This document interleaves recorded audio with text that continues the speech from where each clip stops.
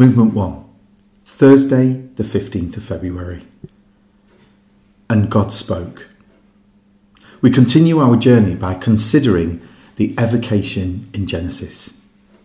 Genesis chapter 1, verse 2 and verses following.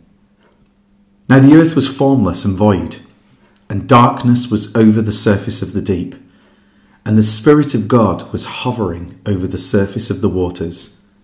And God said, "Let there be light," and there was light. What does it mean when we read, "and God said"?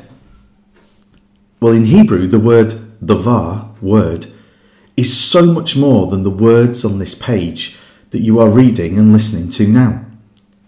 When God spoke it, it's as though his very essence, his nature, his compassion, his energy, power and life evoked and brought about something to be created out of nothing.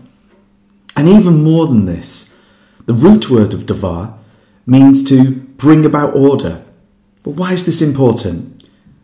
Because when God speaks, he brings order in the chaos, light in the dark.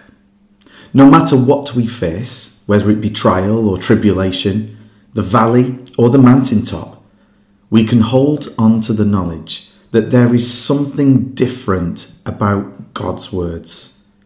His words, sounds, utterances bring life. Stop and breathe.